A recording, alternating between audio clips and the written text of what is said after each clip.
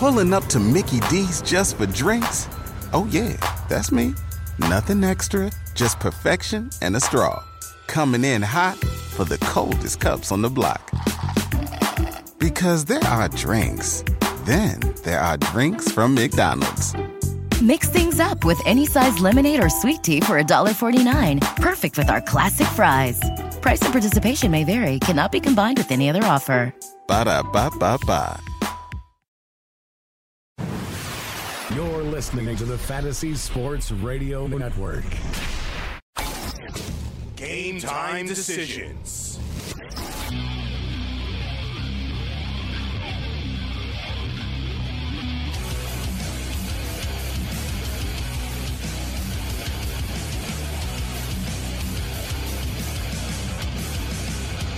All right, let's roll. The Wednesday edition. A wicked Wednesday. If you're bleak, you're bleak. I am Gabriel Morency. Game Time Decisions Radio, Fantasy Sports Radio Network, Red Heat and Rage, although unfortunately Red Heat is not with us today. And unfortunately, as he's talked about it in his past, his father's not getting any younger and the complications continue to grow with old age. So we wish Cam and the Stewart family the best. And it's been a hell of a week, unfortunately, Dave Malinsky. Still, this is turning into like a freaking X-Files episode or something like that, man. You know, there's a Facebook page that's been started by his cousin or his niece, and as well as the searchers. So there's all kinds of pictures of the search party up on the mountain and stuff. And I see the specific area in which he was last seen. And it's extremely bizarre, man. Like we stated, you know, we're not talking, he's not like rock climbing and stuff like that. He was on a damn trail. So I don't get it. Like, I just don't know, man. It's like there was quicksand, and he's just freaking vanished. But we hold out hope. Hopefully they continue to keep on looking. Eventually, after a little while, you know, they normally move on to somebody else that's missing. Tony Sincata. Tony's not missing. Tony Sincata. Crazy Sincata in the house. What's going on, Tony? Not much. I'm here and, you know, had a little afternoon baseball today. And so getting ready for some nighttime baseball, getting ready for some golf, NBA playoffs. A lot going on. Great time of year. Yeah, there is a lot going on, including the Kansas City Royals and the Toronto Blue Jays starting right now. And I just tweeted it out, actually. You can still get in on this baseball game. I'm going with the under. Jay Happ and Kennedy have both pitched pretty well, Tony. Total's 8.5. I'm going to go under the 8.5.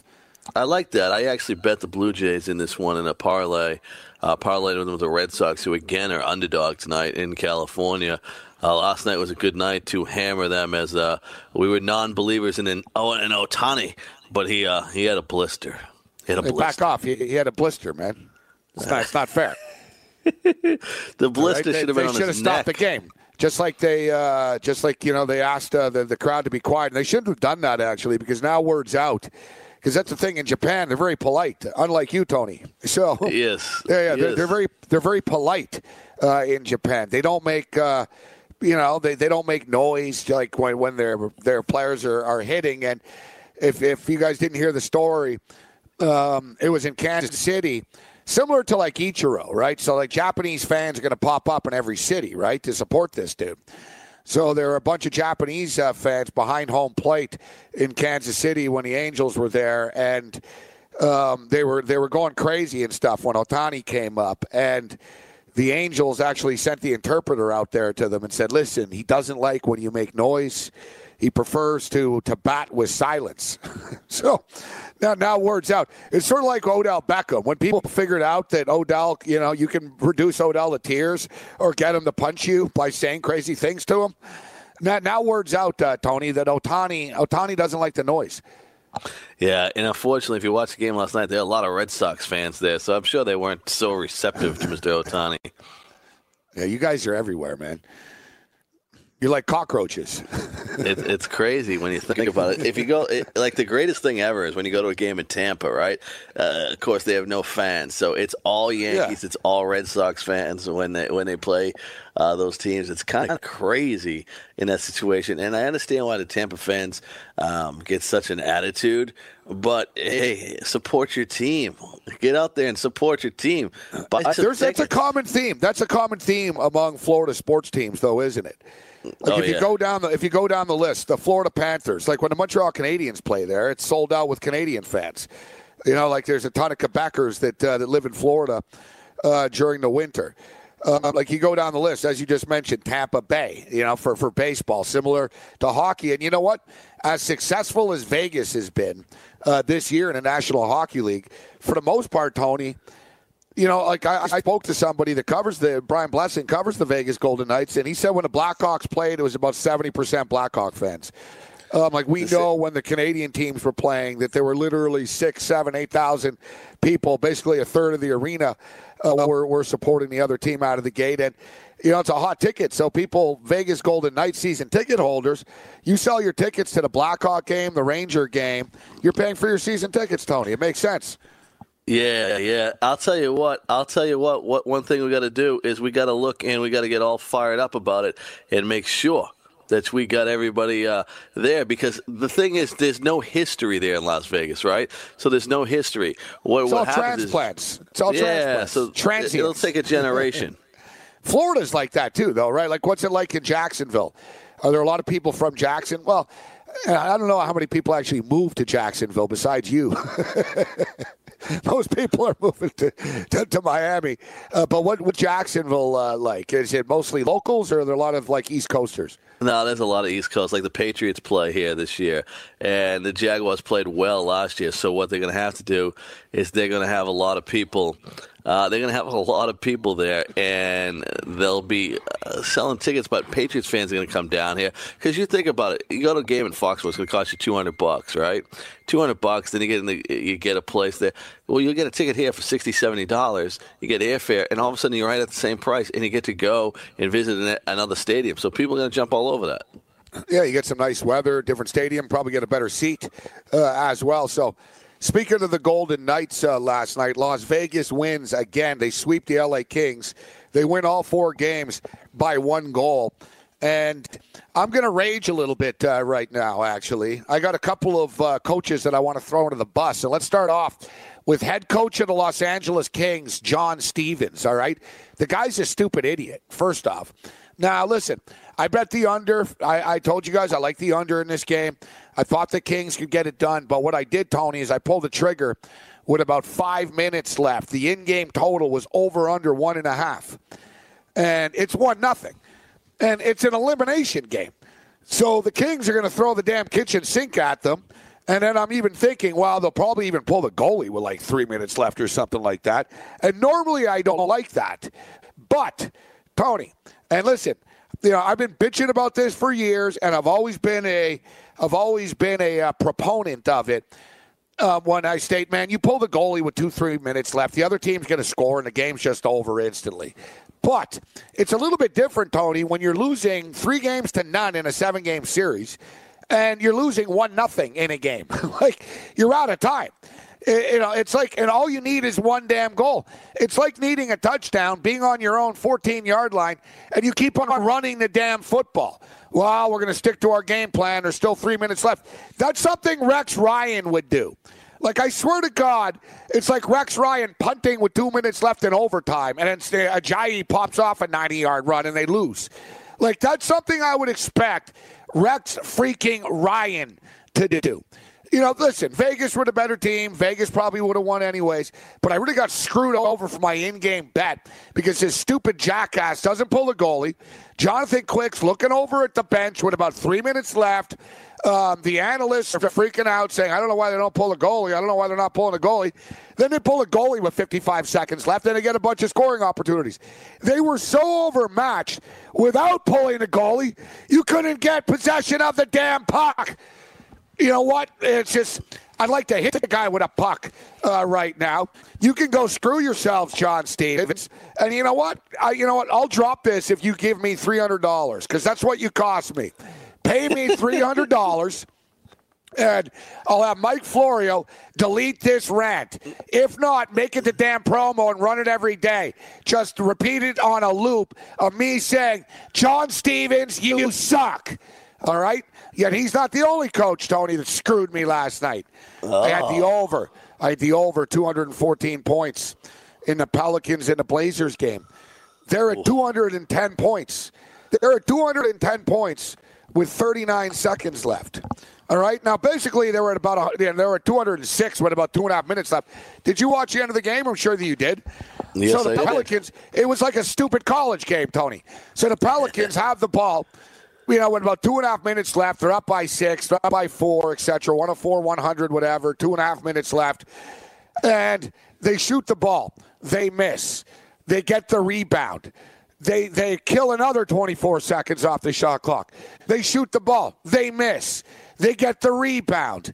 They go to the free throw line. They miss. They get the rebound. It was 2.5 minutes of ineptness by the Portland Trailblazers. And I swear to God, Tony, I remember about 2 weeks ago in the regular season, that stupid moron, Terry Stotts, the head coach of the Blazers, screwed us by doing the same thing. He didn't foul. Now, Tony, if you're not getting any rebounds and you're down by 6 and there's about 40 seconds left at this point in time, you know what? The clock's not your friend. You're better off putting these jackasses on the free throw line than letting the clock expire. And then, of course, Tony, I lose the over. Pretty big bet by 1 damn point. I swear to God, it was Terry Stotts' fault. The guy's a moron. I don't get it when we see teams like that don't foul. Like, what are you waiting to happen? What are you going on? Like, it is so insane, the ending of these NBA games. Down by 6 points. How do you pack it in? They totally quit. And then they didn't even foul at the end. And he told them not to foul. He told them, he said, Tony, you're down 1-0. You already lost the game on your home court. You're down by 6 with 1.5 minutes left. That's a basketball game, Tony. You know what I mean? Like, that's scratch, claw, foul to the end. Like, I get it. NBA players are generally gutless bitches that quit and just want to go to the strip club and cheat on their pregnant wives. All right? But we see it in college, in which you see it all the time, right? Like the coach, we're down 7. We don't really have a chance, but let's just keep fouling and shooting threes until we run out of time. It's just, in the NBA, even in the playoffs, they quit, Tony. The Portland Trailblazers quit last night. Sad. It's very sad. There's my rant. That's very sad, man. John Stevens and Terry Stotts, you can both go screw yourselves, all right? Why don't you get married, in fact? Just get married. Get married, run off, and go screw yoursels forever, all right? I think you do that in Oregon. My coaching advice. Yeah, in Oregon, exactly. I think that's allowed. Yeah, they're both fired. Like, if it was me, whatever. Like, Terry Stotts is an all right coach, but he's never going to win anything, right? He's just one of these guys that's there. No. And Portland are just a sort of useless franchise that are just there. No urgency with that basketball team last night at all. I don't understand it. No. You know what? I actually used restraint last night in gambling. I didn't. The NBA games, we talked about how tough they were last night. I bet halftime. I bet the Pelicans at halftime. That was the only NBA bet I made last night, right? And then in hockey, I took the Vegas under, and I took Winnipeg. I only wagered 2 games. And then in baseball, I hammered the Red Sox, and I took the Colorado Rockies we had talked about, and it was a great night. But I had some little restraint game. We talk about restraint on the show. Yeah, you won every bet you made, and it's the night you show restraint. Yeah, I said there's always a negative in this gambling industry. Of course there is. They're always. They're always. I have another problem. I doubled up my head-to-head DraftKings NBA lineup last night, and I was just pissed off after I didn't do a $100 double up, right? I did good in NBA, too. I didn't do good in the other sports. I actually don't know how I didn't make money in hockey because there weren't a lot of goals, and I had a guy with 2 goals. My basketball team, I did one of the late-night showdowns. So it was one game, right? It's a challenge, one game. I got 266 points, and it doubled. It moved me on. I doubled up my money in a double up. So we got some NBA tonight. We got baseball going on right now. And let's just turn on the Toronto Blue Jay Kansas City Royal baseball game on TV. Oh, no, wait, it's not on TV. So people are freaking out, actually. People are freaking out, Tony, because it's ironic because the Toronto Blue Jays are actually owned by a television network. Right? So it's like, what do you mean it's not on? You guys own the damn team and you own the damn network. Like, what are you talking about? So they're taking a lot of slack for it, and people are freaking out that the Toronto Blue Jay game is not on TV, and Kansas City Royal fans, all three of them are all pissed in Kansas City that the game's not on television.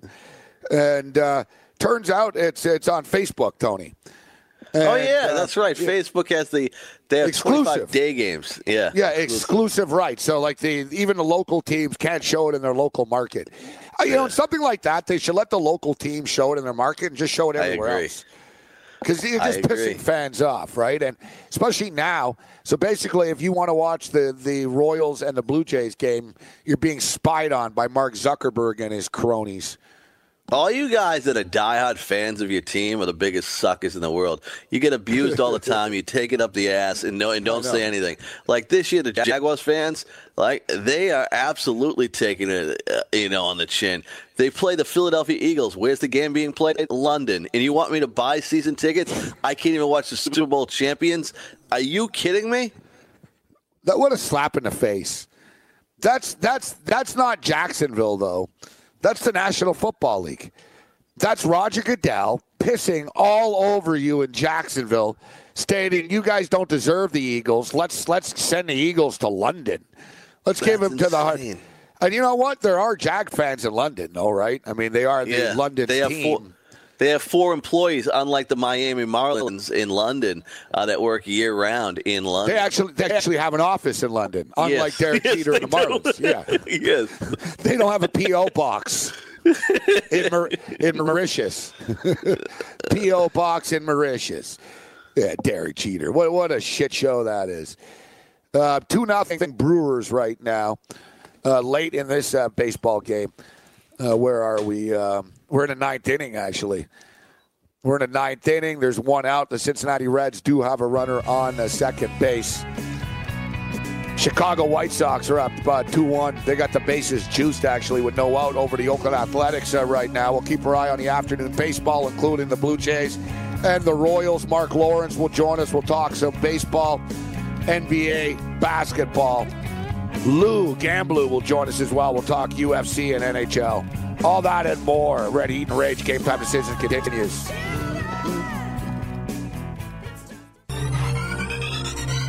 Did you know that you can listen to this show live on the award-winning Fantasy Sports Radio Network?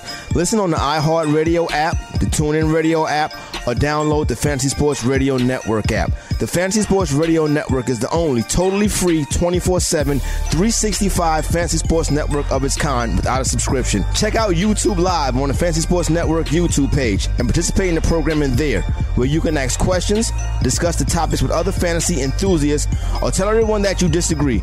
Call into your favorite show and ask your question. The number is 844-84-FNTSY. That's 844-843-6879. The Fantasy Sports Radio Network, your free fantasy source 24 hours a day.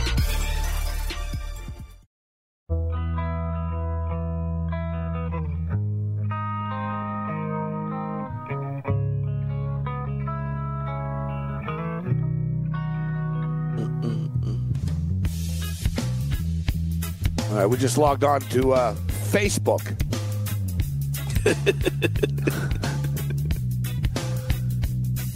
I've just basically voluntarily signed over all my information to Steve Bannon, Vladimir Putin, Mark Zuckerberg, just to watch this Blue Jays game live on Facebook. MLB Live. Yet, should probably get used to it, Tony. This is the future of sports, right? I don't know. People bitch no matter what, though, don't they? Oh, people, cable TV's dead. I don't even have cable. I don't even have a TV. I'm hip. I watch Netflix. I don't even have that. And then the second the game's not on TV and it's on Facebook, What do you mean it's on Facebook? Like, yeah, Facebook's hard to find, right? Like, you don't even need to be on like a member of Facebook. You just go to Facebook Blue Jays and you can see it. So get used to it, people. The funniest thing, is I heard, Major League Baseball is going to Facebook as it's dying. I'm like, yeah, nobody has Facebook anymore. I mean, every single person I know has at least one account. Some people have two accounts because they like to spy on the missus. Yeah, exactly. They have the alias account, you know. Let's bring in Mark Lawrence right now. Playbook.com, without a doubt, the best newsletter in the business. But before we get down to the games, and Mark, you wrote about this at a coffee club today. Still no news, unfortunately, on our good friend Dave Malinsky. And, man, it's really a freaking mystery, Mark. I'm looking, speaking of Facebook, Dave's niece set up a Facebook account to keep people up to date. And the people that are helping the search and the volunteers, and there's pictures of the canine unit, and they're showing the area, Mark. And it's a rugged area, obviously. It's Mount Charleston, but at the same point in time, he wasn't mountain climbing. That's what I don't understand. Like, it's a tree, there's trails around, there's people walking and riding bikes, etc. I just don't understand this, Mark. It's extremely baffling to me. Yeah, it's mysterious, Gabe, to say the least. You know Dave, like I knew Dave, and know Dave, and he's a very calculated person. He wouldn't take risks, and he's a hiker, but he hikes the trails, and he does it largely for the spirituality of the whole experience. And it's really kind of makes you scratch your head and wonder. I was just talking with our buddy Teddy Covers, and still no news as we're speaking right now, and it's becoming more and more mystifying as each day passes.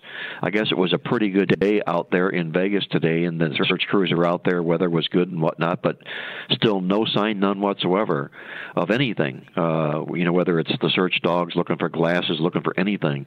So, it's a mystery right now, and all we can do is keep our fingers crossed and keep saying our prayers.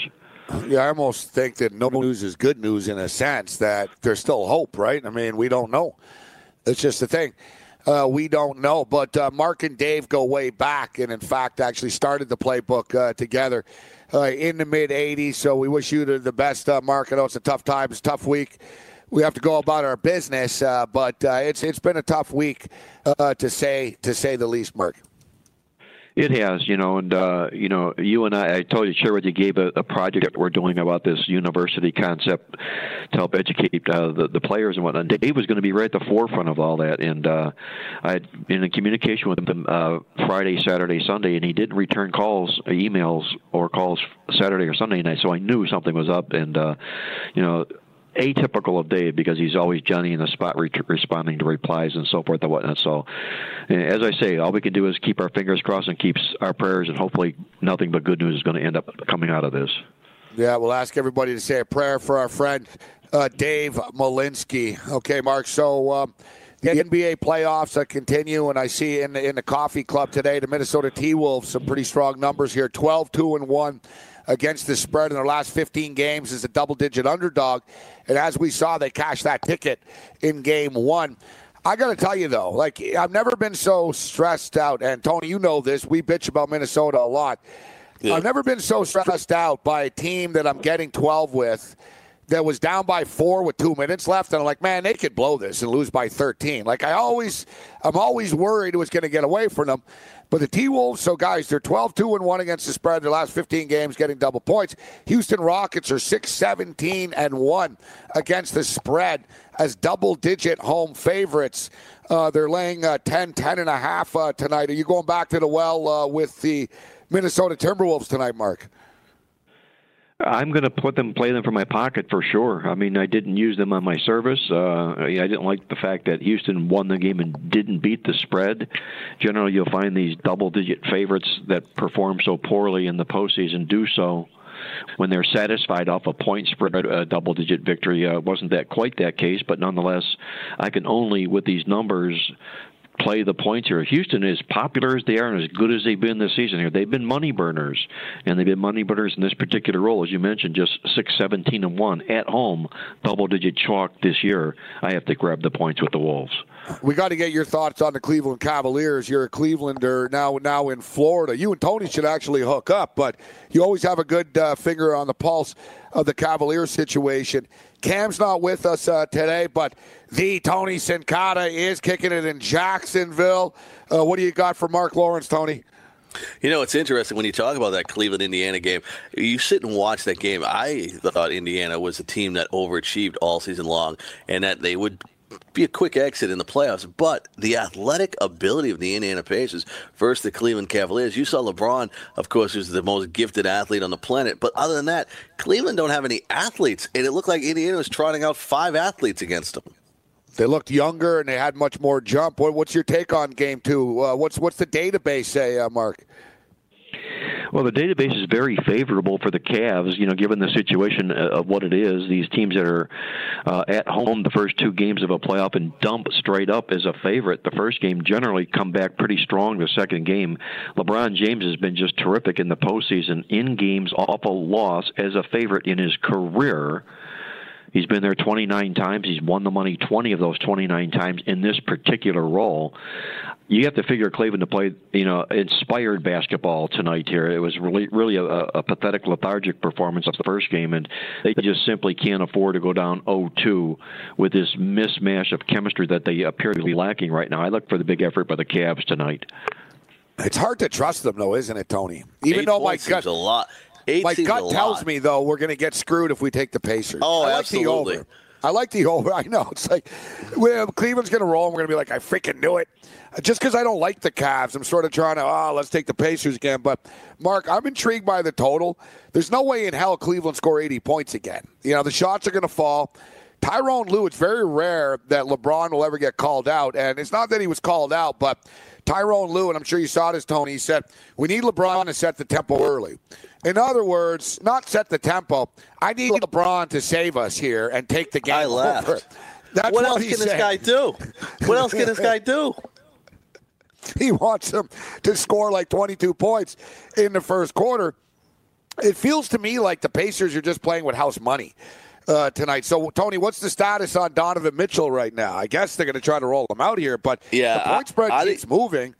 Yeah, I think Donovan Mitchell is going to play and probably be ineffective. There's some actually dispute on whether they're reporting this injury correctly with a bruised foot, if it's something more than a bruise. So we'll find out at warm-ups here. This is one of those situations I actually wouldn't put a wager in until you get a little more clear information here. I talked about this morning on the NBA In Play that if you're playing DFS tonight, if no Donovan Mitchell, Ricky Rubio will pick up the slack and his usage rate goes up.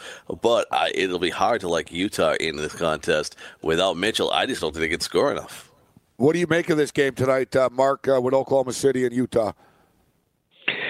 Well, I think it's the line. I think the spread is right there, right where it needs to be. The home court, basically. Oklahoma City laying the home court. They got that win and cover the first basketball game here. Utah played probably their best basketball the last month of the season. Comes into the playoffs not only off of a loss, but now they're off back-to-back losses here. I'd probably look at the Jazz in this basketball game. I'm going to say this, and we mention this oftentimes in the Coffee Club throughout the year. The number one team in the NBA this year that lost the most games straight up as a favorite was the Oklahoma City Thunder. They puked more often than any team did in the NBA this year. 24 straight-up losses as a favorite. It wouldn't surprise me if they make it number 25 tonight. All right, let's talk some what's that, Tony? I got a baseball game I got to ask you, Mark. I was reading that Arizona with Ray is 5-0 versus the Giants. And how do you go about putting this together with Ray being 5-0 and Arizona being a better team than the Giants? The one concern I have is Ray's velocity has dropped 2.5 miles an hour from last season. Do you look at that and say, hey, it's still early in the season, or do you think there could be something wrong with Robbie Ray? Well, that's a good point you make there, Tony, because if you take a look at the current form of the two pitchers, Ray and Stratton owns the better form coming into this game for the first 3 starts. that each pitcher have made this season here. And you look at what they did in the spring as well. Ray's earned run average was like 5.74. He had a whip of 1.60. So, it began to show there that he's not the Robbie Ray of old. It's still doing just that, if you will, right now. But, he does own this team. And I guess if he's going to find a rhythm, find a groove, it might be against the San Francisco Giants at home tonight. He's been awfully effective early on in the season. In April, we mentioned that he's won 6 of his last 7 starts in the month of April as well. So I'm going to stay home with the Diamondbacks here and see if Ray ends up performing back to form. But if he doesn't, and he continues to perform poorly in that sense, it could a lot be attributed to the fact that there is something wrong with him, like you say, with that lack of velocity. San Francisco struggling offensively as well. As you mentioned, Mark, Robbie Ray, 4-1 in his career with a 2.82 earned run average in 9 starts against the San Francisco Giants. And Tony, Robbie Ray's a classic example, isn't it? As far as like the win-loss record really being the worst barometer. The win-loss stuff. No, it matters. I mean, there's winners, there's good pitchers that'll win you games, etc. But Robbie Ray's 2-0, and he's got a 5.74 earned run average. Right? He hasn't pitched well, but he happens to be 2-0. I liked Arizona last night. They got it done last night.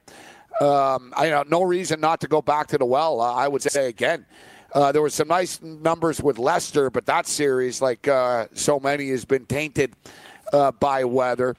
What else catches our eye in the playbook tonight? Ross has struggled against the Dodgers, but that seems to be a common theme. Everybody on San Diego struggles against everybody, Mark.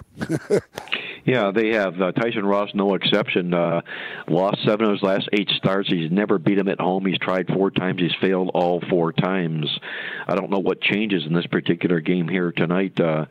Another baseball game on the card, and it's a little bit intriguing here. You have a matchup of 2 pitchers that are really kind of rock solid in form in the Indians and the Twins. Yeah. In that game that's going to be on ESPN tonight, Barrios and Carrasco. And, interestingly, that Barrios has made 2 starts at home against the Tribe and come up empty both times. But, boy, my goodness, he is really rocking right now. 24 strikeouts, 1 walk this baseball season here. He's a pitcher kind of flying under the radar a little bit right now.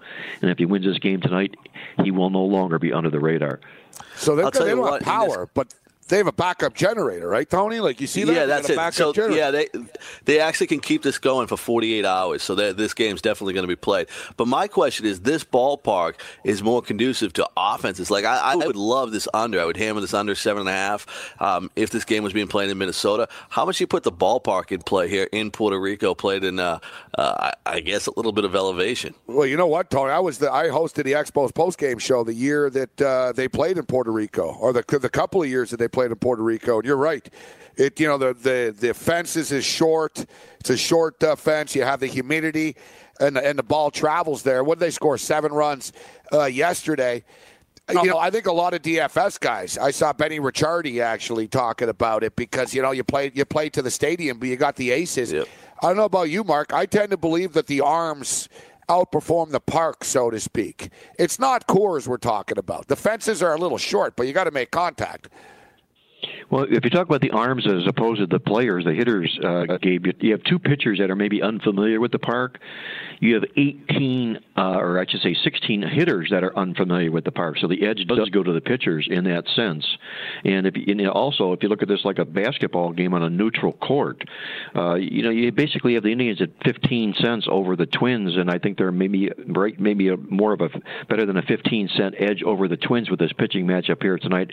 Might be a little bit of value with Carrasco here, but this Barrios, I think, deserves command. And I'm going to use this as a gauge game tonight to see where I'm going to move further with him down the season. Twins are a trendy pick tonight, Tony. Are you a hipster? Or you like the Twins tonight, Tony?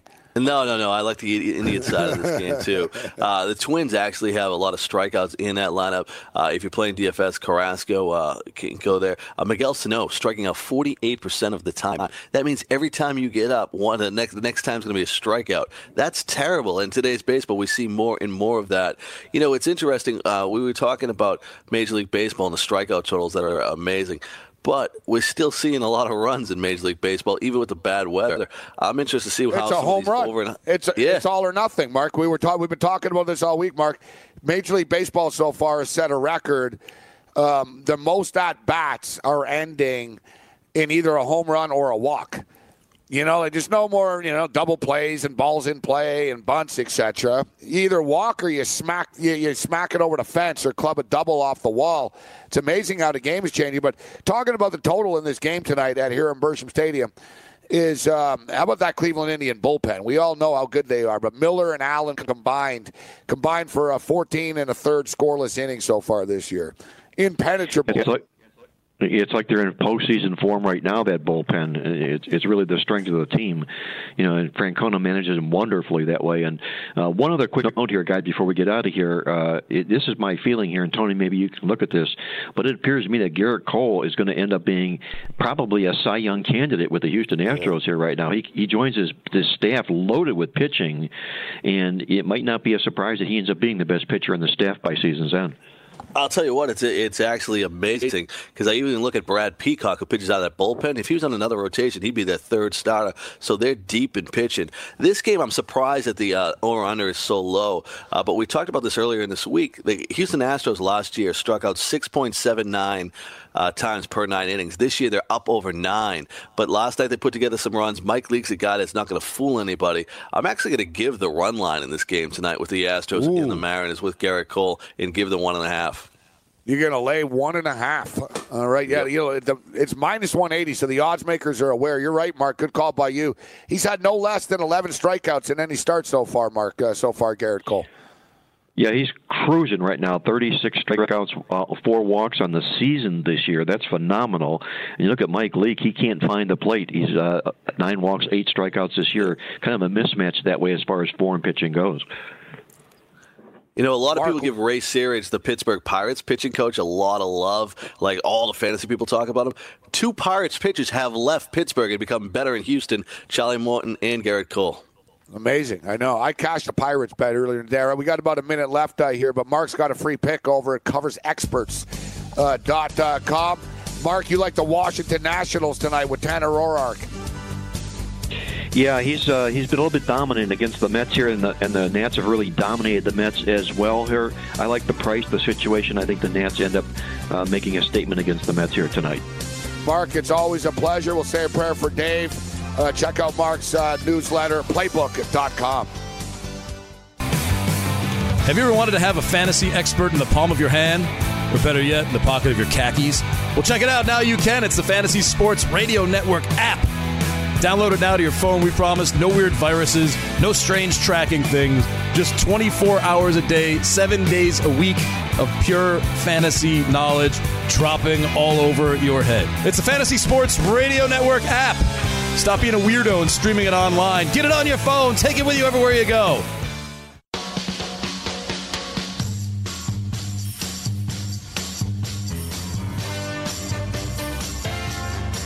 No lead is safe, man. Major League Baseball. Chicago White Sox got a grand slam in a second inning from Moncada. They took a 6-1 lead on the Oakland Athletics. We're now in the bottom of the second inning. The Oakland Athletics have the bases loaded right now. And it's pretty crazy. It's a 6-2 baseball game right now. And the Oakland Athletics are plus 105 only. You figure, they're down 4. I'll get some in-game value. No, you won't. They're plus 105. It's amazing, Tony. You notice this year, 4-run leads, they don't mean jack in baseball. They mean nothing. No. But earlier in the day today, look at the Baltimore and Detroit game. Same thing.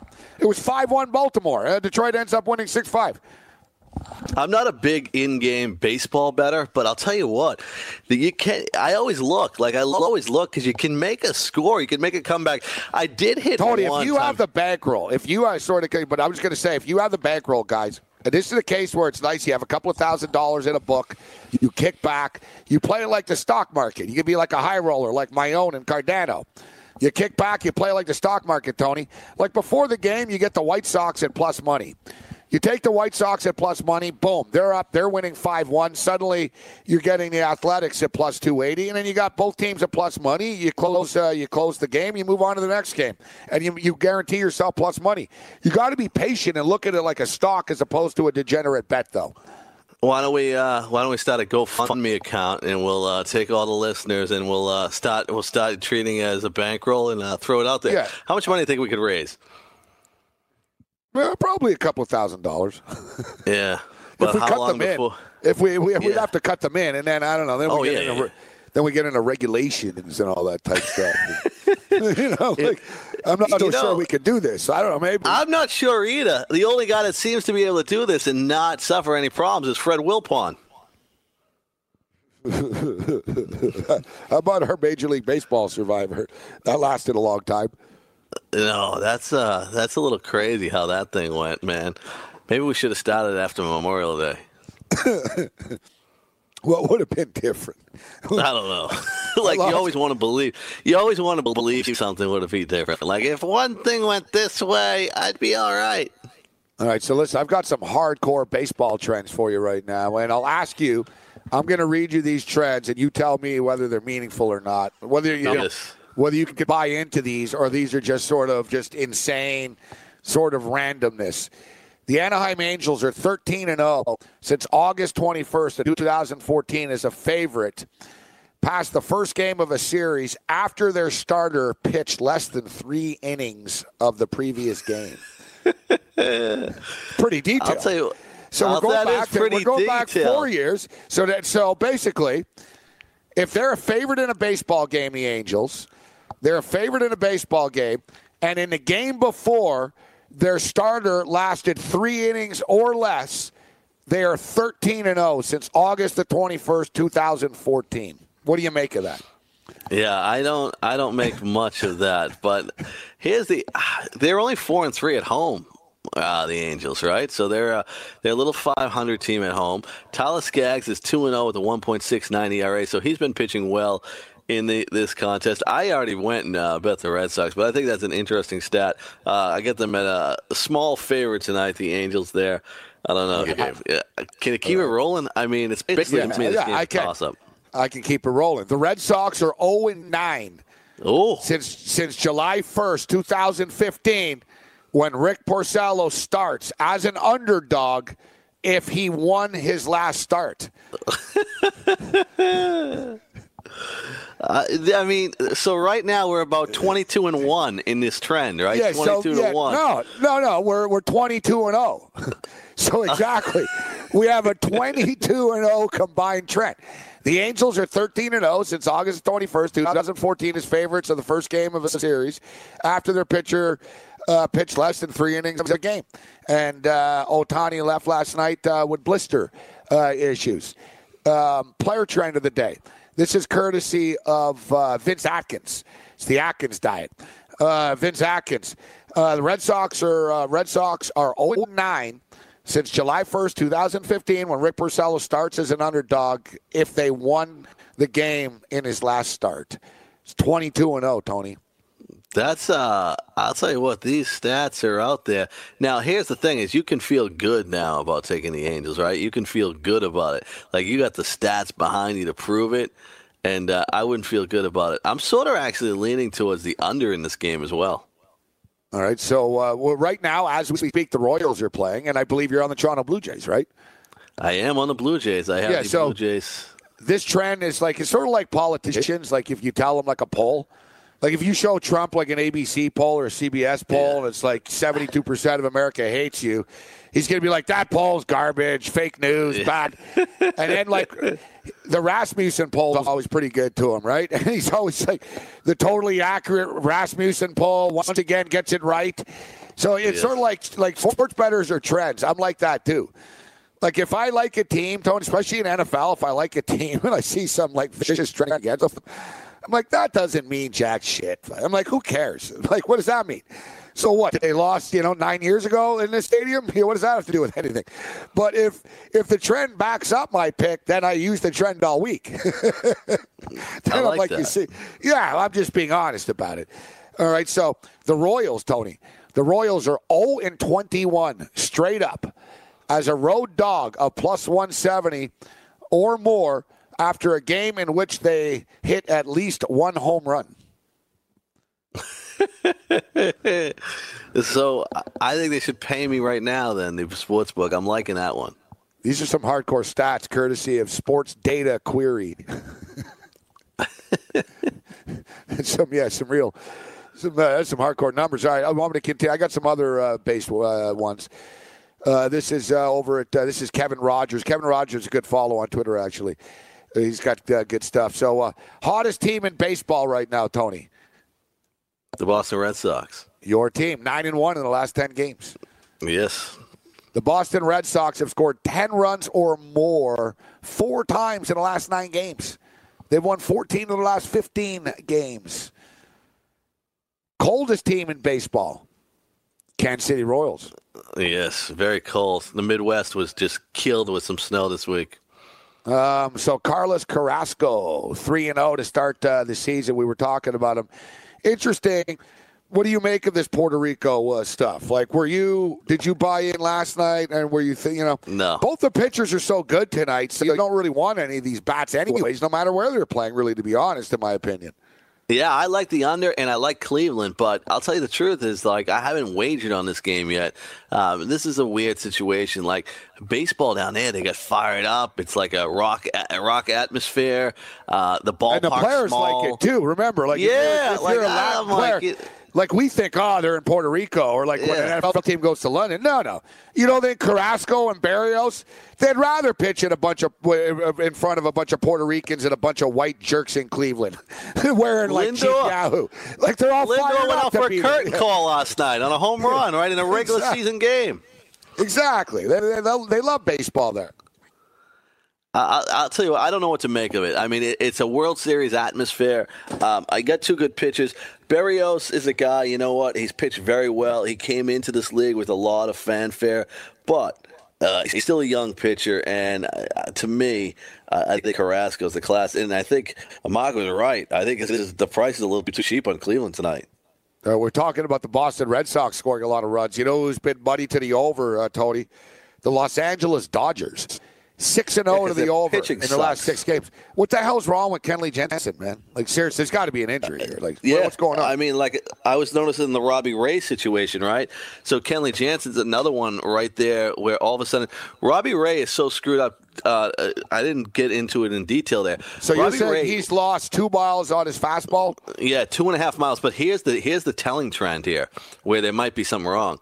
Robbie Ray in 2016 threw 71% fastballs. 2017, 60% fastballs. This year, 47% fastballs. So he's changed his pitches. His slider, he's throwing 25% of the time. He used to throw it 18% of the time. The curveball, he's throwing 27% of the time. He used to throw it 21%. Either it's an injury or he's fallen in love with these other pitches, and he's not throwing them well. Right now, 6-3. Athletics had the bases loaded with nobody out. Now there's first and third with 1 out. They're chipping away. Pitching change coming up right now. Kansas City Royals have actually taken a 2-1 lead right now on the Toronto Blue Jays. Right after I read that stupid trend. Yeah, we don't like to. Yeah, that's what happens every once in a while. You get those trends and you get things get away from us. But it's kind of early, right? You got to check on Facebook, the whole situation. Now, the Kenley Jansen thing is crazy. So Kenley Jansen is also down 2 miles an hour. He was throwing 93 miles an hour last year. He's down to 91. He's still throwing only fastballs with the occasional slider there. So he has a drop in velocity as well. All right, so let's take a look at some other numbers. So we were talking about the Dodgers, 6-0 to the over. We're talking about Kenley Jansen's numbers being off. 6-0 to the over. It's because my boy Grandal just keeps crushing it, Tony. He saved them again last night in extra innings. Here's something interesting, though. The Dodgers are also 6-1 to the over in their last 7 games against division opponents. The Philadelphia Phillies are on a 5-2 under run right now. 5-2 under run so far, Tony. We expect the Phillies to be an over team, actually, for the most part, but they're not. This series, the wind's been blowing in 15 miles an hour in that Atlanta-Philadelphia series. And I don't know how much that has to do or if it's good pitching, but maybe a little bit of both there. Vince Velasquez on the hill tonight. This could be He's either hit or miss, baby. Yeah, exactly. And we were talking about Garrett Cole's dominance earlier. All right, so you're talking about Robbie Ray. Here's some stuff with Robbie Ray as well. Robbie Ray goes to the hill tonight. The D-backs have won 5 consecutive starts by Robbie Ray against San Francisco going back to the start of the 2017 season, including a 7-3 win last week at AT&T. Even though Robbie Ray's struggling a little bit, it's the D-backs are just so good, Tony. Like it's like even if he gives up 3 runs, 4 runs, I mean, they can still win the game. His whip's 1.6. That's a killer. And they keep winning. This game better stay under 8.5, man. Oh, 6-4 right now. Good. I got the end of the inning, though. End of the inning. So 6-4 after 3 innings for the Chicago White Sox right now. And if you're a real hardcore degenerate gambler, Sacramento RC are up 5-2 on the Salt Lake Bees. Some Pacific Coast League baseball, Tony. Yeah, I know. You're into that stuff. I mean, you know what? Sacramento RC, I was thinking, what is that, Royal Crown Cola? Like RC Cola? Remember that stuff, man? I forgot about RC Cola, and then I saw it one time, and I like it. It was horrible, man. You're not a fan of RC Cola? No. How about Tab? Do you like Tab? Tab was like the diet. My mother drank Tab in the 70s. Like I remember as a kid, like grabbing a Tab. I was like, ugh, it's no punch. it was like the first diet drink or something. But yeah, RC Cola, like growing up, Tony, like RC Cola was, like you said, it was always like sort of the ghetto cola. It was the one that was always like way cheaper. You got Coke, Pepsi, 7-Up, and then, look at RC, man, 99 cents for a big bottle, right? So, I used to get the RC often, but I actually didn't mind it. It's kind of very syrupy. It's got a thick sort of, it's very sweet, but I could actually, I wouldn't mind a can of RC Cola right now, Tony. So it's funny, when I moved to L.A., and when I moved to L.A., it was like 1987, 1988 and stuff, and, Magic Johnson, Kareem, Worthy, all the Lakers were still there. They were getting towards the, a little older, but they were still there, and I couldn't believe it. The official soft drink of the L.A. Lakers primetime Showtime team, RC Cola. That was like the official sponsor of the Inglewood Forum. And I was surprised by that. I was like, man, it's not a ghetto cola after all. If it's good enough for the Lakers. It's good enough. Yeah, I'll tell you what. I mean, you know what I don't drink anymore, but I liked it, is I never have a root beer. Are you a root beer kind of guy? I enjoy root beer, but I don't know. It gives me a stomach ache or something. And who's in charge of? You ever had A&W root beer? Yeah, A&W root beer. Who's in charge of promoting ginger ale? The only time people drink ginger ale is when they're sick. Like, what kind of a situation is that? That's my new drink to go to, actually.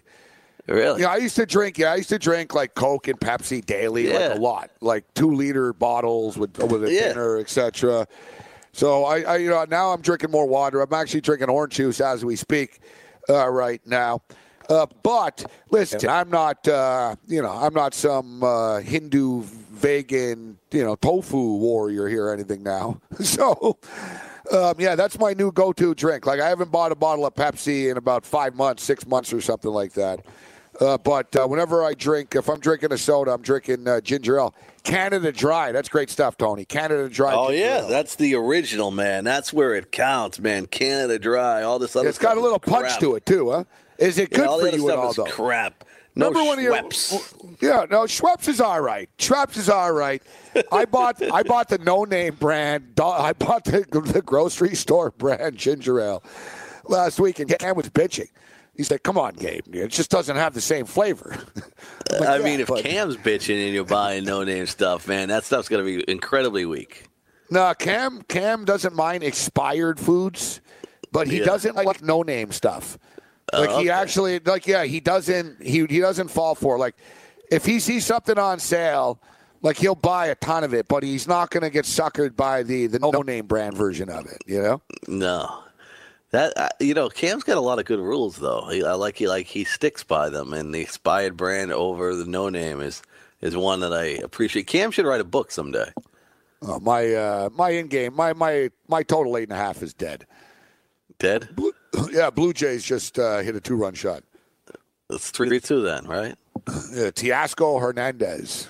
Oh, yes. He's the man. Everybody, what's crazy about these fantasy guys, right? they don't like the present. They all root for the future. Like, they all love these young kids that are going to be stars, but then they poo-poo at guys like Ryan Braun who've been doing it for 15 years. They Was all this want Teoscar Hernandez a hipster guy? People like him? Yeah, oh, they love him. Really? Yeah. He's taking advantage of his opportunity right now. He's getting a little bit of playing time. Jays are pretty banged up right now. Kendry Morales, Josh Donaldson. 3-2 Toronto Blue Jays. 6-4 White Sox over the Athletics. We'll track the baseball. Lou. If you're playing daily fantasy basketball on DraftKings or FanDuel this NBA season, you need to sign up for Daily Roto. Built by a team featuring millionaire maker winners and live final champions, Daily Roto's customizable projections, podcasts, strategy guides, and lineup optimizer will help you compete with the pros in a fraction of the time. Better yet, you can save 10% off using the promo code FNTSY. So go to dailyroto.com/premium to learn more about their product. You're listening to the Fantasy Sports Radio Network. Game time decisions.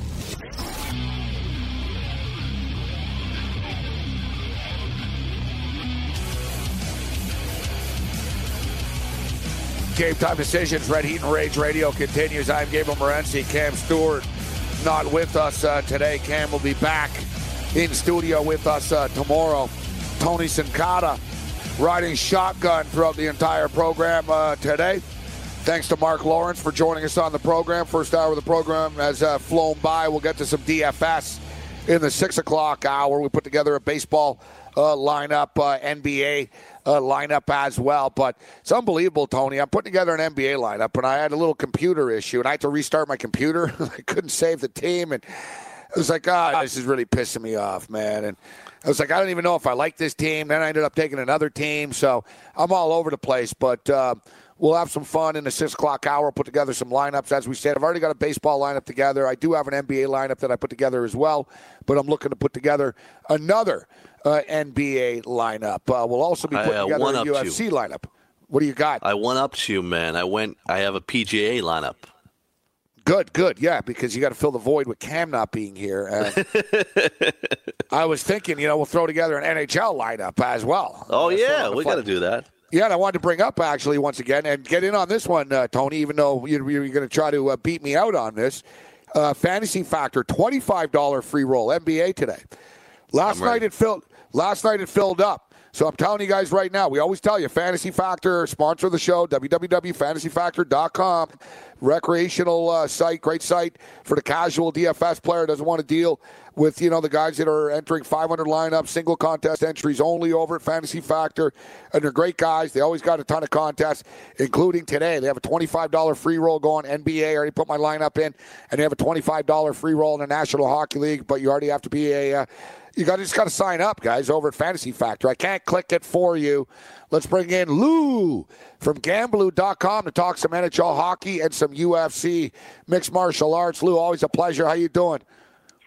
I'm doing well, Gabriel, and I've never had the pleasure of sharing any airwaves with Tony. But, Tony, respect your work and happy to share the radio with you today, sir. I'll tell you what, you've been a big help for putting my UFC fight picks together each and every week. First listening to you and then heading over to Gamblu.com. Well, thank you very much. I appreciate that.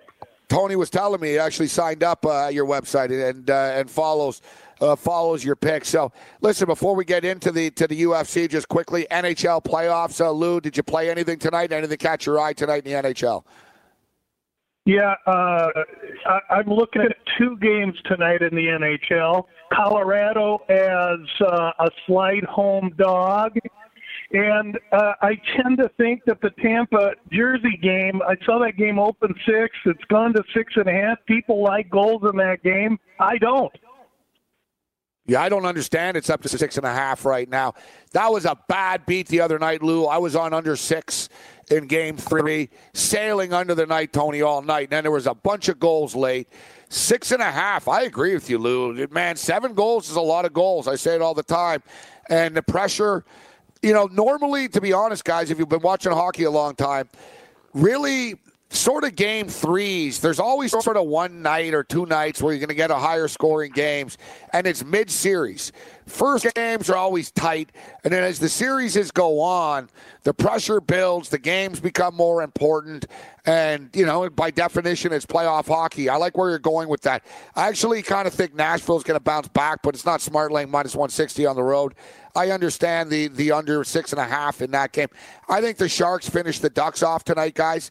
It's minus 175, but the Ducks are a stupid team. They're going to, they'll get down, they'll get frustrated, they'll start taking penalties. And they're older guys. They just don't have anything left in the tank. They know down deep inside they're not coming back to win this series. I actually like the NHL board tonight. What do you think, Tony? You betting the NHL tonight? What do you like?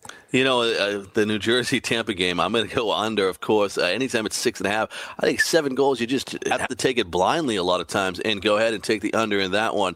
I love the Penguins tonight. I'm going to go and throw the 160 for 100. I think that the Philadelphia defense, even the games, they won that second game and they looked good, but they let up a ton of great shots. And the goalie just played well that night. And then the under in Anaheim, San Jose.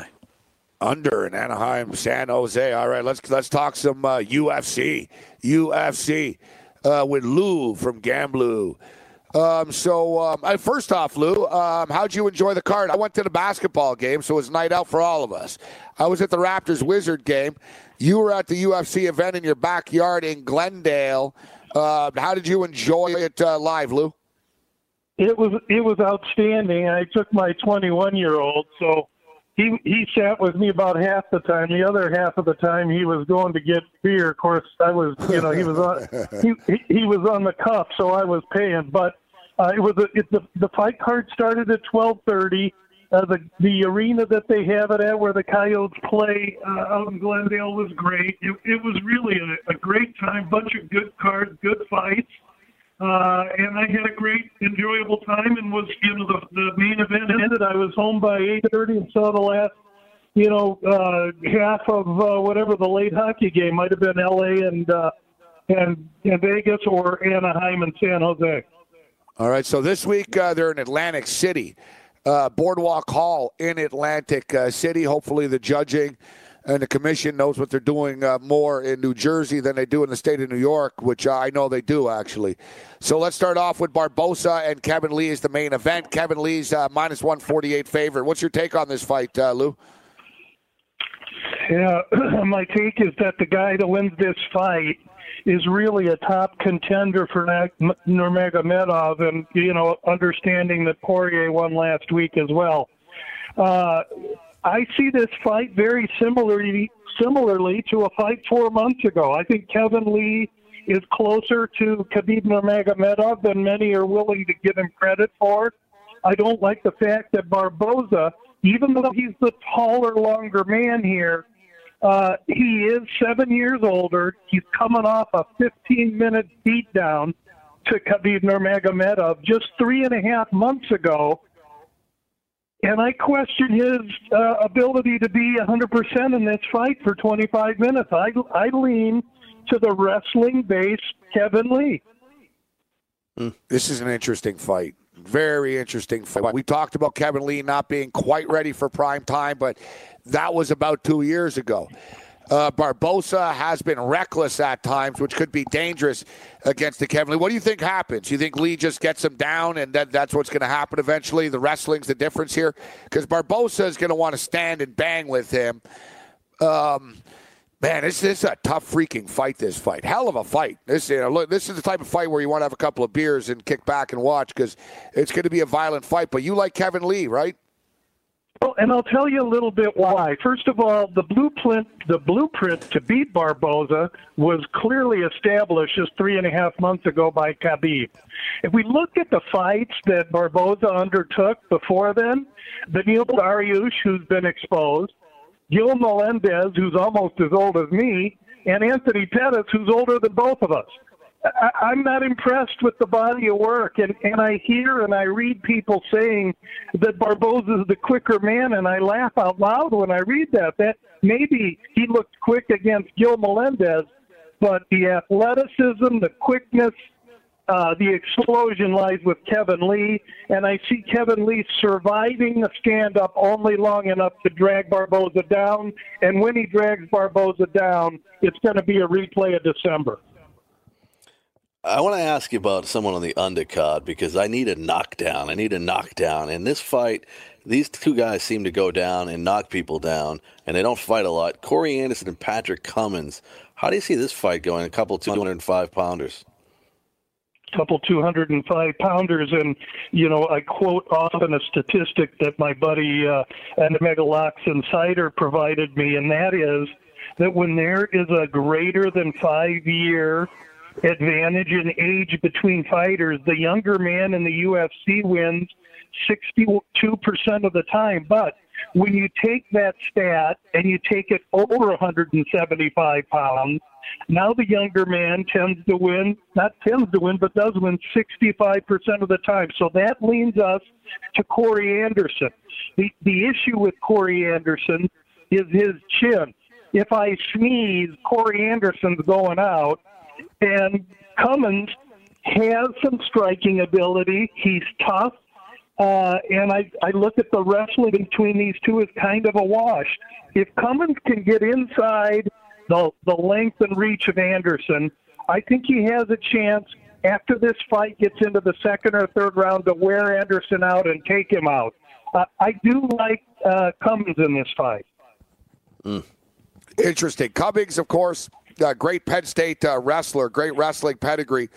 The thing with Cummins is he does get hit, and this is another interesting fight. Normally you like the younger man, Lou. You talk about a big age difference here, man. Cummins is 37, and Corey Anderson's only 28 years old. Corey Anderson coming off of losses to Jimmy Manawa and to OSP, knocked out in both those fights, lost to Shogun Rua as well. And you look at Patrick Cummins. Cummins has fought some tough guys, obviously, coming off of the wins against Gian Valente and Blachowicz. 37 years old, but he doesn't have the same wear and tear that a lot of older fighters have. Cummins only has 14 professional fights. I got to agree with you on this one, Lou. It's no lock. There never is. For every lock, there's a key. But I do believe that that Cummins at a short price here, minus 105, is worth a look. I like his win 2 back against Blachowicz, who just recently showed very well against Manawa. I think Cummins still has some acumen, and Corey Anderson, like I say, he's got a weak chin, and I don't think his IQ's that good. We'll see, but I think this is a good spot for Cummins, and it has to be for me to go for the older man like this. Well, Tony was Tony's looking for some DFS plays here. You want to score some big points, and Tony, if you look at the odds for all these fights, there's not really like a lot of dominant favorites per se on this card. But anytime we have heavyweights throwing it down, there's always an opportunity for a knockout. So let's talk about the Justin Willis and the Chase Sherman fight. Of course, Lou, Chase Sherman.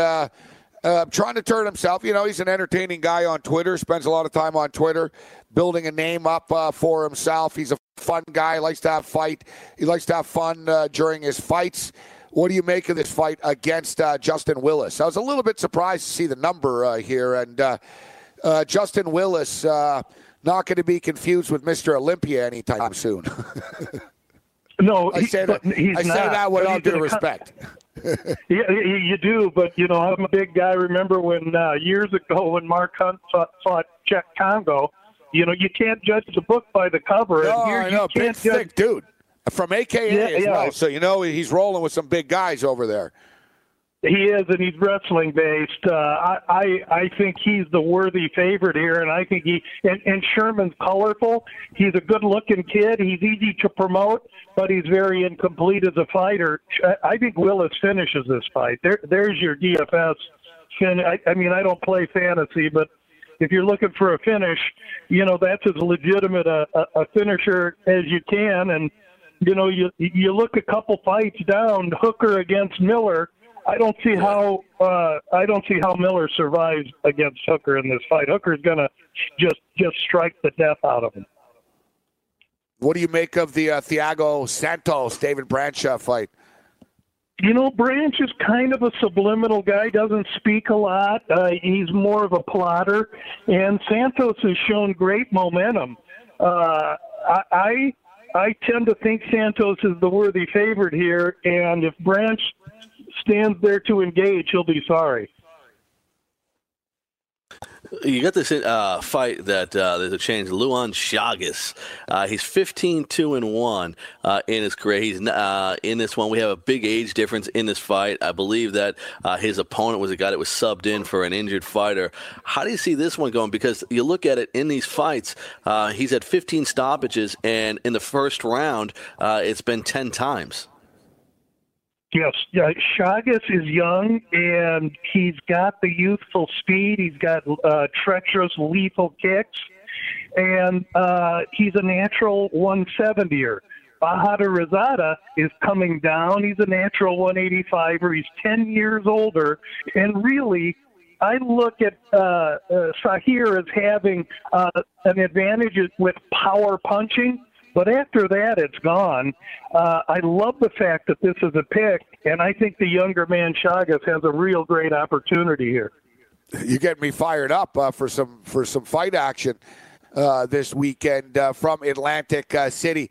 Aspen Ladd. A lot of hype around Aspen Ladd. She was ranked the number one prospect in the state of California in women's mixed martial arts. She's, what do you make of Aspen Ladd here? Small favorite against Leslie Smith, the veteran.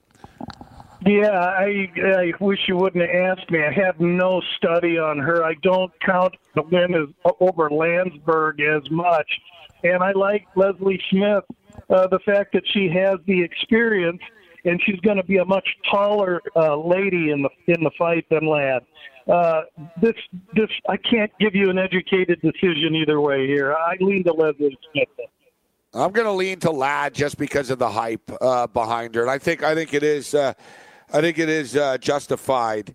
Her and the Cynthia Calvillo have sort of been on a collision course growing up in the California scene. So Aspen Ladd, someone to keep your eye on. The way I look at this, it's a toss-up fight, Lou, but the way I look at that is they want Aspen Ladd to win. They're giving her an opportunity against a fighter that they think she's going to win. And as you stated, whatever. She beat Lena Landsberg, but Lena Landsberg did last a couple of rounds with Cyborg Lou a couple of years ago. She lasted longer than I would in a cage with Cyborg. Yeah, I'll be. This is a due diligence fight for me where I learn more about Ladd. All right. All right, we'll take a quick break. We got to talk about the Frankie Edgar Cub Swanson fight. And that'll be, Tony, we'll talk about this on the other side, but that's going to be a fight, dude, where there's going to be so much action. I don't know if anybody finishes somebody, but there's literally going to be like 1,000 punches thrown in this fight. So you can rack up DFS points with it. So, Lou, hang in here. We'll take an extremely quick break. We'll be right back with Lou from Gamblu.com. Ready and Rage, Fantasy Sports Radio Network. Playing daily fantasy basketball this year? Consider Daily Roto your go-to resource. Whether you play on DraftKings or FanDuel, Daily Roto's customizable projections, podcasts, strategy guides, and lineup optimizer will help you compete with the pros in a fraction of the time. With a team featuring Millionaire Maker winners and live final champions, there's no better place to get your NBA DFS content. Better yet, you can save 10% using the promo code FNTSY. So go to dailyroto.com/premium and learn more about our awesome product.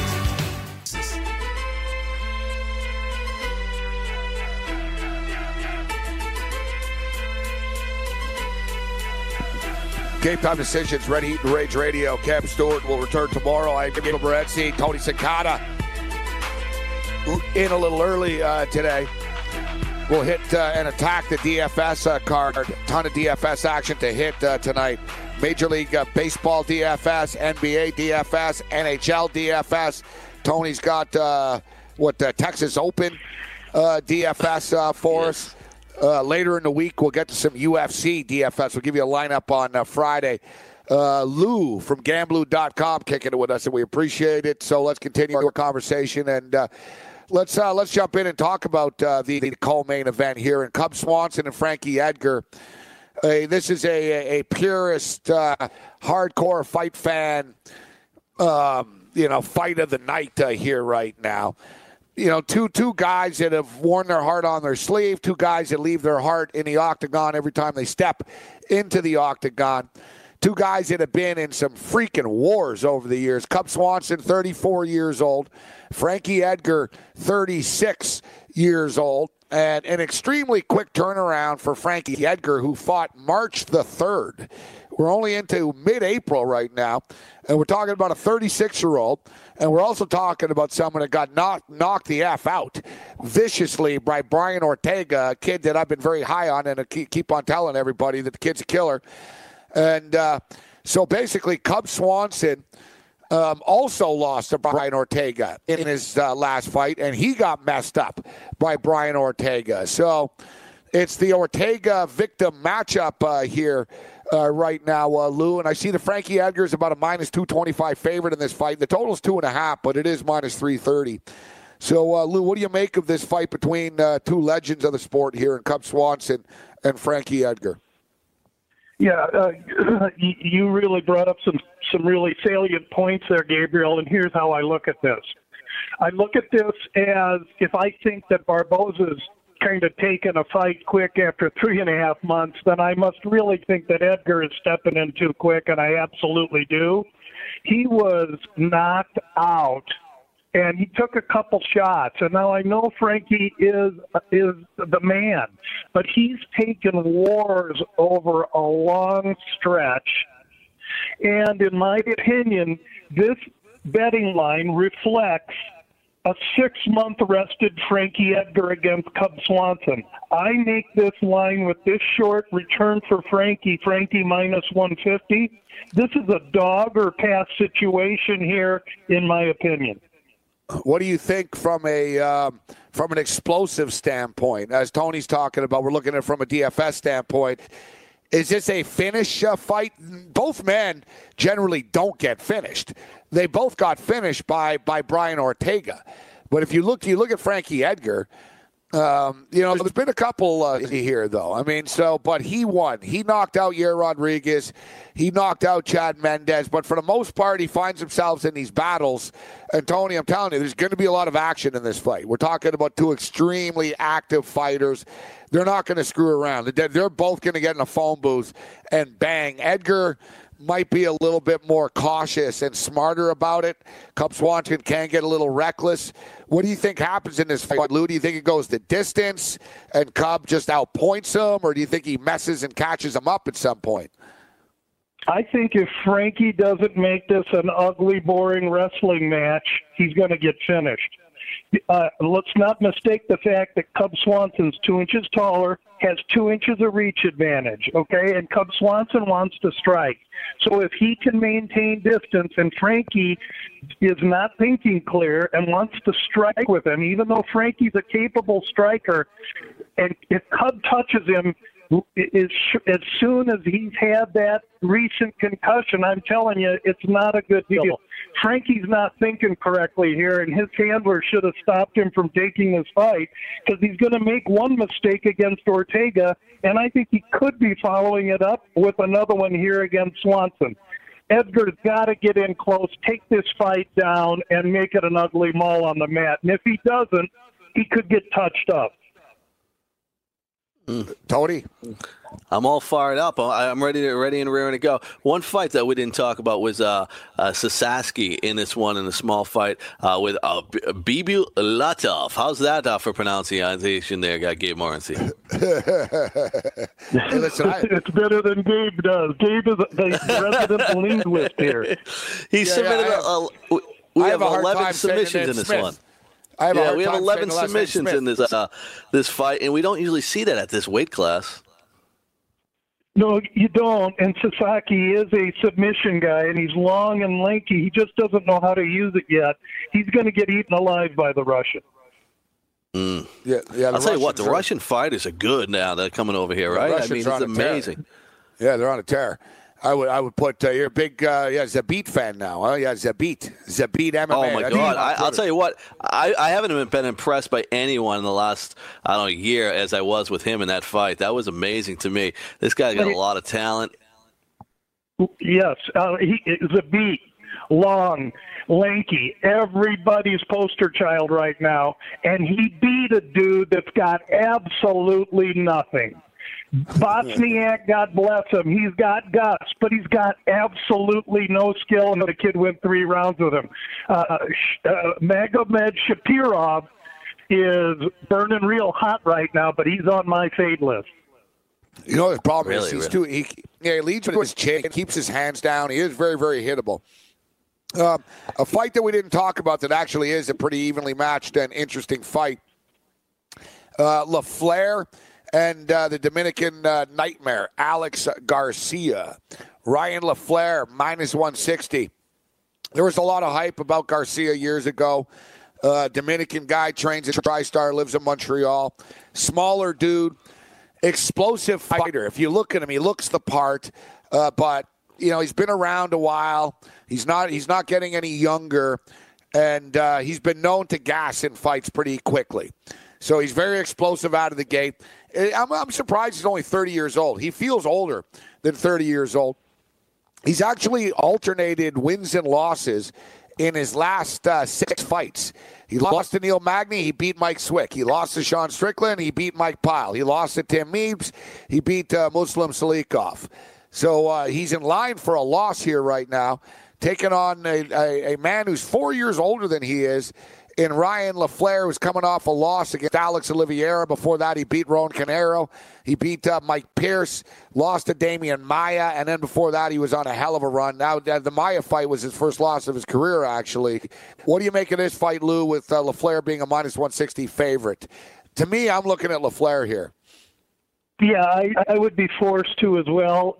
All we have to have here is the bell to round 2 start, because we know that Alex Garcia will get all swole up and not be able to move. And LaFleur's a wrestling-based grinder. He's just going to have to protect that beak, because what Garcia does have is power.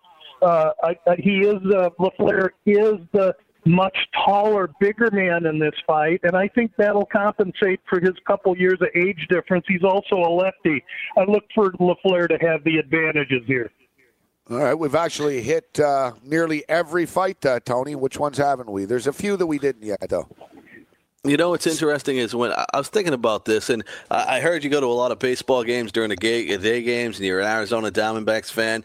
When you go to baseball, I like to eat peanuts, and I take my peanuts and I throw them on the floor. And you have a hot dog, is notorious with baseball. When you go to a UFC fight, what is the in thing to eat while I'm sitting there watching the fight? Because people get excited, people jump around, and you got to have a cover for your Coke. What's the proper thing to eat?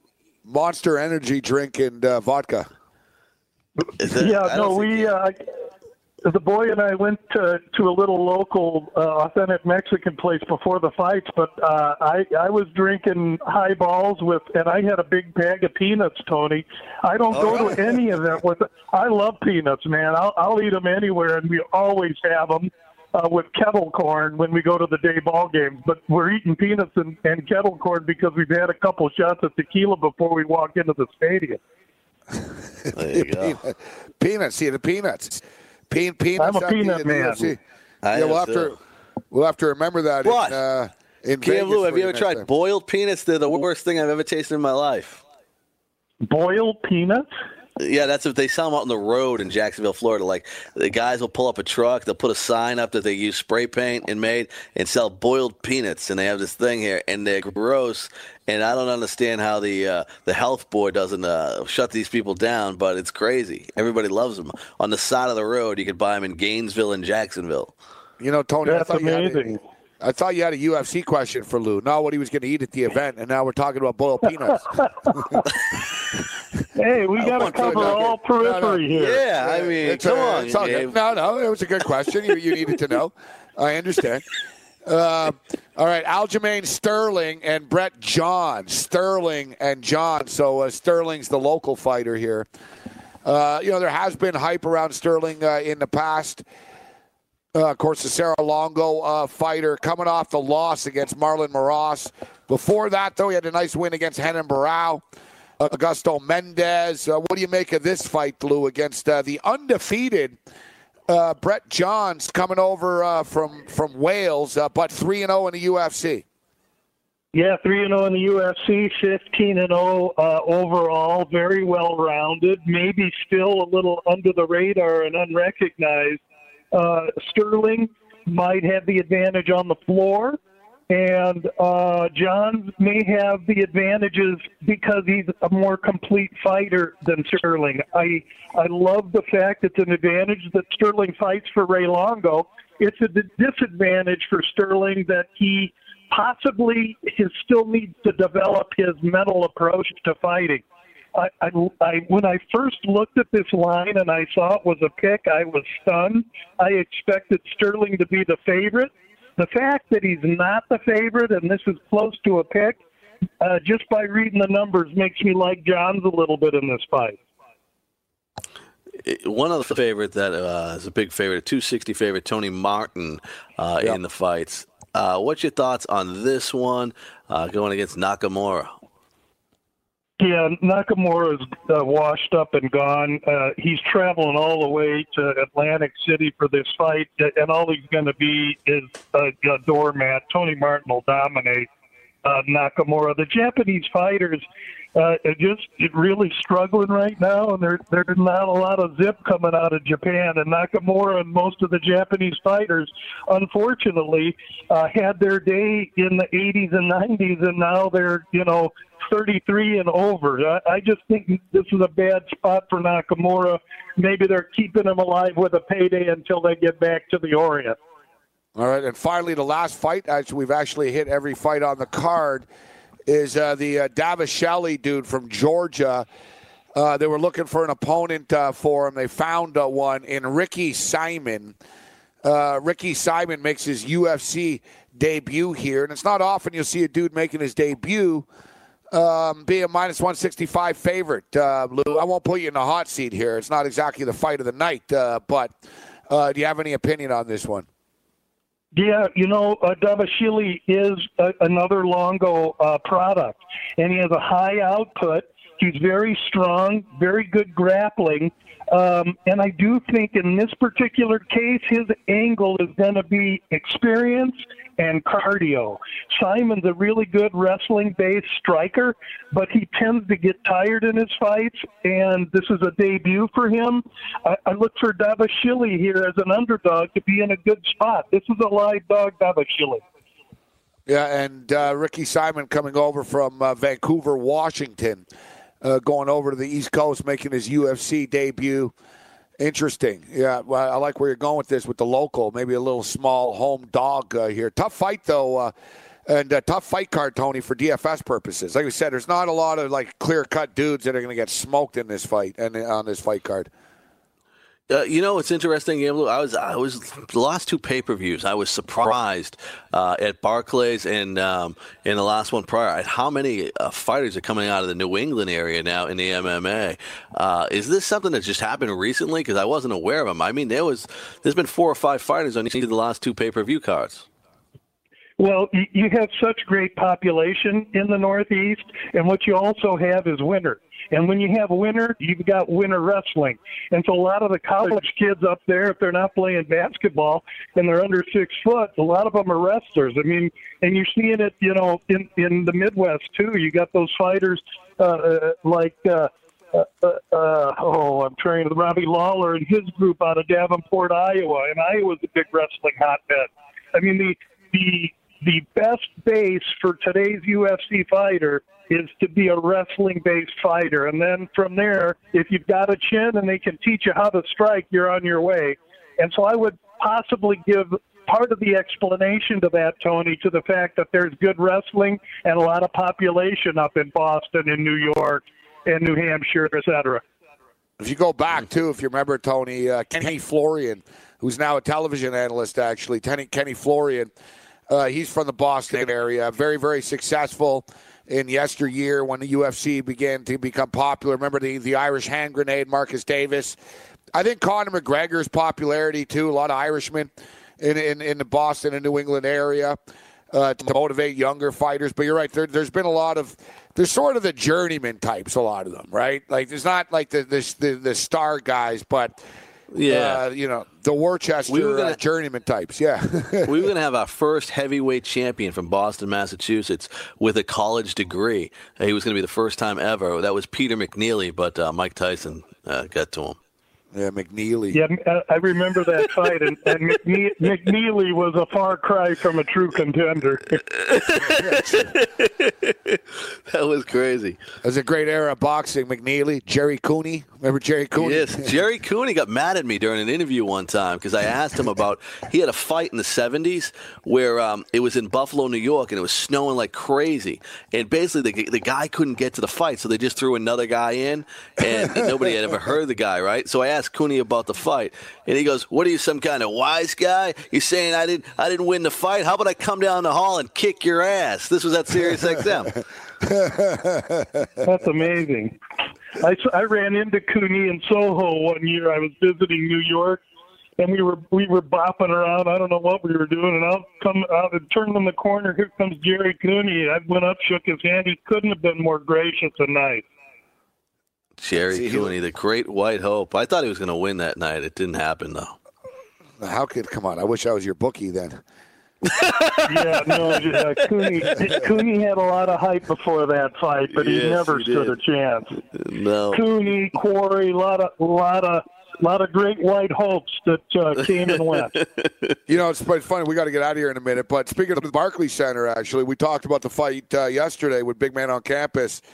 Adrian Broner and Jesse Vargas fighting at the Barclays Center this weekend. And I said, I can't promise you who's going to win the fight, but I promise you no one's going to throw a dolly through a van's window, or at least I don't think so. Lou, always a pleasure. Thanks for sharing the airwaves with me, guys. Have a great week and good luck to everyone. There's Lou from Gamblu.com. Game Time Decisions, Ready and Rage, Fantasy Sports Radio Network continues. Did you know that you can listen to this show live on the award-winning Fantasy Sports Radio Network? Listen on the iHeartRadio app, the TuneIn Radio app, or download the Fantasy Sports Radio Network app. The Fantasy Sports Radio Network is the only totally free 24/7, 365 Fantasy Sports Network of its kind without a subscription. Check out YouTube Live on the Fantasy Sports Network YouTube page and participate in the programming there, where you can ask questions, discuss the topics with other fantasy enthusiasts, or tell everyone that you disagree. Call into your favorite show and ask your question. The number is 844-84-FNTSY. That's 844-843-6879.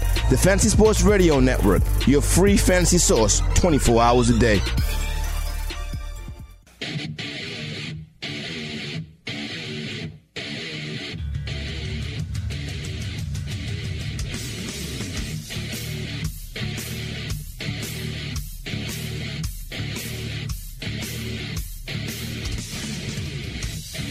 Game Time Decisions. I am Gabriel Morency, kicking it with the Tony Sincata. Cam Stewart will be back with us tomorrow. My under 8.5 is already dead. Kansas City Royals and Toronto Blue Jays. I took the under 8.5. Yeah, that didn't work out very well. It's 4-4 right now in the fifth inning.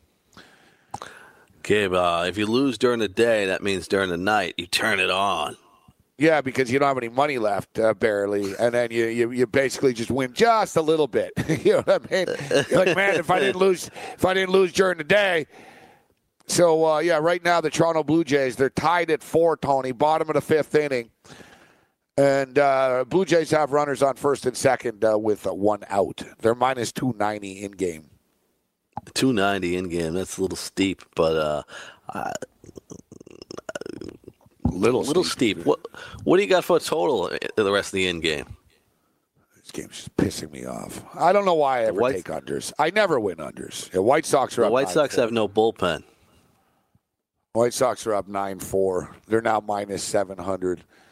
The in-game total in the Blue Jays game is now 11.5. So 3 runs. 4 runs you need, yeah. 4 11.5 to get to 12. Yeah, kind of feels like the over should cash, to be honest. Yeah. You feeling it? We'll know in an at-bat or so because, 3-run shot could help it get there. The Royals' bullpen's been hit pretty hard, too. Yeah. Yeah, I'm getting frustrated. I actually just want a soccer bet, though, so I'm going to mix it up right now. Screw this crap, man. Screw the baseball. When does this World Cup start? Yeah, I'm going to bet right now on some Nicaraguan soccer. I'm not even kidding. San Francisco FC and Juventus Managua. They're in the. That's the way to go. They're in the 41st minute right now. San Francisco FC. I like to bet soccer unders. All right, what about the Portugal Cup? The Portugal Cup? Yeah, well, Portugal, their bet soccer's big there. That's no joke. Stupid. They're already in the 102nd minute. Extra time goals. They're in extra time already. Right. Do you like extra time goals? If I have, like, is that a good bet? Like, is that a good bet for the people out there? Extra time. Yeah, like you don't even money. Yeah, plus money. You don't even know. It's like right? overtime. How long? It's like overtime. Yeah, but the overtime, they don't tell you how many minutes they're going to play in extra time, right? No, they do. It's 30 minutes. 30 minutes. Yeah. What you don't know is they add on minutes at the end, and it's sort of right. Yeah. It's for like all the fake. It's all the fake injuries and stuff like that. That is always the awesome. That's the only sport where you can add. We're just going to add time randomly, and nobody knows. Do you have a lineup ready for the Guatemalan Premier Division Soccer League? No, but I feel like I should. I know. Like, if we're really going to be cool, like, really, it's already, we're already the only show. Like, what show in the world right now, besides right now, probably on the radio in Guatemala, is talking about the Universidad de San Carlos versus Deportivo Carcha game? We're looking at taking the under 2.5 in this game. Do you think we have problems, man? Do you think these are problems or are these opportunities? No, they're opportunities. No, we're worldly. Like I said, we try to provide information that nobody else has. Like, who else is going to tell you that Gustoya and Marquez are tied 0-0 still, Tony? You know what? This is why I think people tune in, is to get that. I'll tell you what. Yeah, I think that's definitely it. I love it. I had a little problem today, though, with my bank. Just today? Yeah, my bank won't take any more international wires, so I have to get a new bank. Really? Why won't they? I think they know what I was doing. Too much money flowing through? It's not really a lot of money. I don't know what's going on there. I know. That's the thing with banks nowadays. It's annoying. Like, yeah. I went in once, it's like not that long ago. Unfortunately, not that recently, because I haven't had that much money recently. But, yeah, I went in and I told the guy in the bank, I'm like, listen, I need $3,300 cash, like right now. And I had it in my account. So I'm like, I need $3,300. He's like, well, excuse me, sir. That's a lot of money, and you're going to have to warn us, like give us in advance warning. $3,300. So I got pissed. I said, well, I guess the term "lot of money" between you and me are two completely different things. I was like, you're a bank. You're telling me that it was $3,200. I'm like, you don't have $3,200? They gave it to me, but they're like, next time, please give us a 4-hour warning. And I'm like, what the hell are you talking about? Like, So today my issue, and it kind of rattled me a little bit, actually, and I had to spend about an hour and a half on this, but the Apple is rotten to the core, Tony, right? And I'm talking about the Apple computer in that, we've had this computer for a couple of years. It's been, from the Fantasy Sports Network, yet it's starting to catch up. I don't know if the battery has a problem or what the issue is, but it's like random, man. It's like a chick, Tony. I never know what kind of mood the computer's going to be in every day.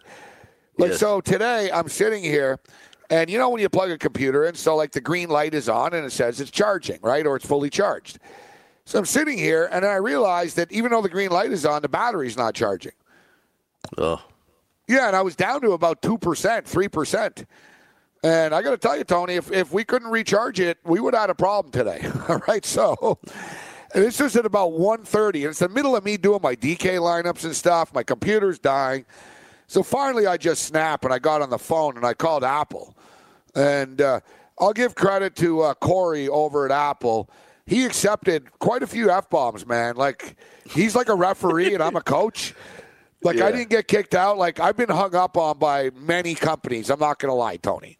Like, it happens to me often where I'm going to call someone. I'm like, I got to call this company to complain. And, yeah, I just go right into, go F this and that. And, I made a girl cry on once. I made a customer service girl cry. So, not proud of it. Oh. I actually made a girl cry at a Holiday Inn once, too, on the way out. Really? I got into it with her, and it got ugly fast, yeah. I guess I went so far, like she was crying. The manager came out. It was a big brouhaha. Yeah, I don't think I'm welcome in Holiday Inns. Yeah. So... What happened? I mean, the eggs in the morning, there was a problem with the eggs in the morning. What happened at the Holiday Inn? It's a long story. I don't know. And the best part is, Tony, so... I basically, walked out of the hotel and, I got all pissed and I checked out at, 6 in the morning type thing. But I was doing this MMA TV thing, and I had, a suit there, with these nice shoes and a suit and stuff, except in my drunken rage, I forgot them there. Whoa. So I split. And I got into it with them on the way out. It was, a big thing. I actually, kicked a chair over in the lobby, a couch and stuff. Like I flipped the couch in the lobby on the way out. It was me and a UFC fighter. We sort of went on a mini rampage. And so I got all pissed off, and the UFC, we were all pissed off, and it got ugly quickly. This was a long time ago. This is about 12 years ago. And so lo and behold, man, I get home and I realize, I'm like, son of a bitch. I left a pair of $500 shoes in the hotel room. So I had to call the hotel, Tony. I'm like, they're all polite on the phone. I'm like, yeah, hello, how you doing? And I'm like, yeah, I think I left a pair of shoes in my room. And they're like, we're going to check. And they're like, they come back and it's just click. They just hung up.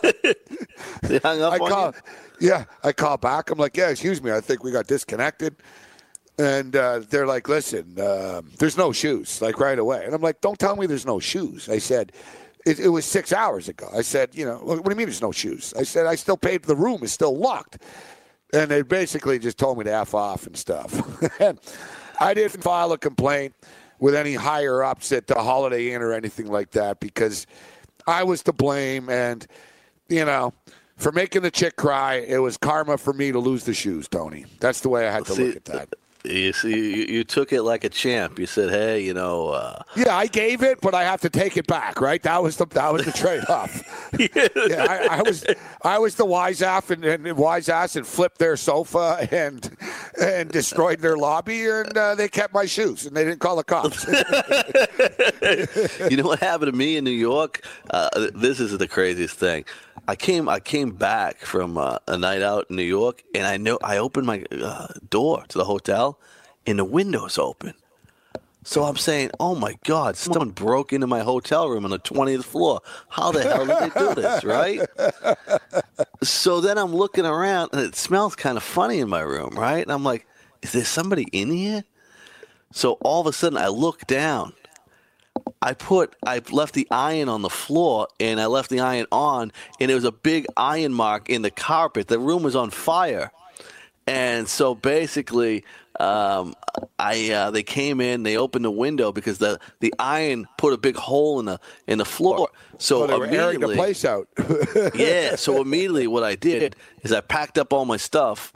I withdrew all my money out of my bank account. I put it into my savings account because I figured they're going to hit my card to pay for this damage. And I never heard back about it again. Right away, you pulled the money.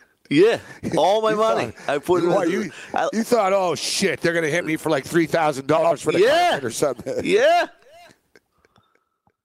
I was like, oh my God, I can't believe I did that.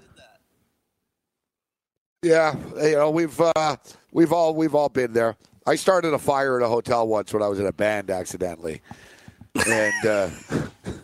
The thing is, all you guys stay in hotels and probably feel safe now. I don't wonder how this stuff doesn't happen because everybody's drunk when you're at a hotel. You go out, you're on business, you're right, and I was probably drunk when I left the iron on the floor.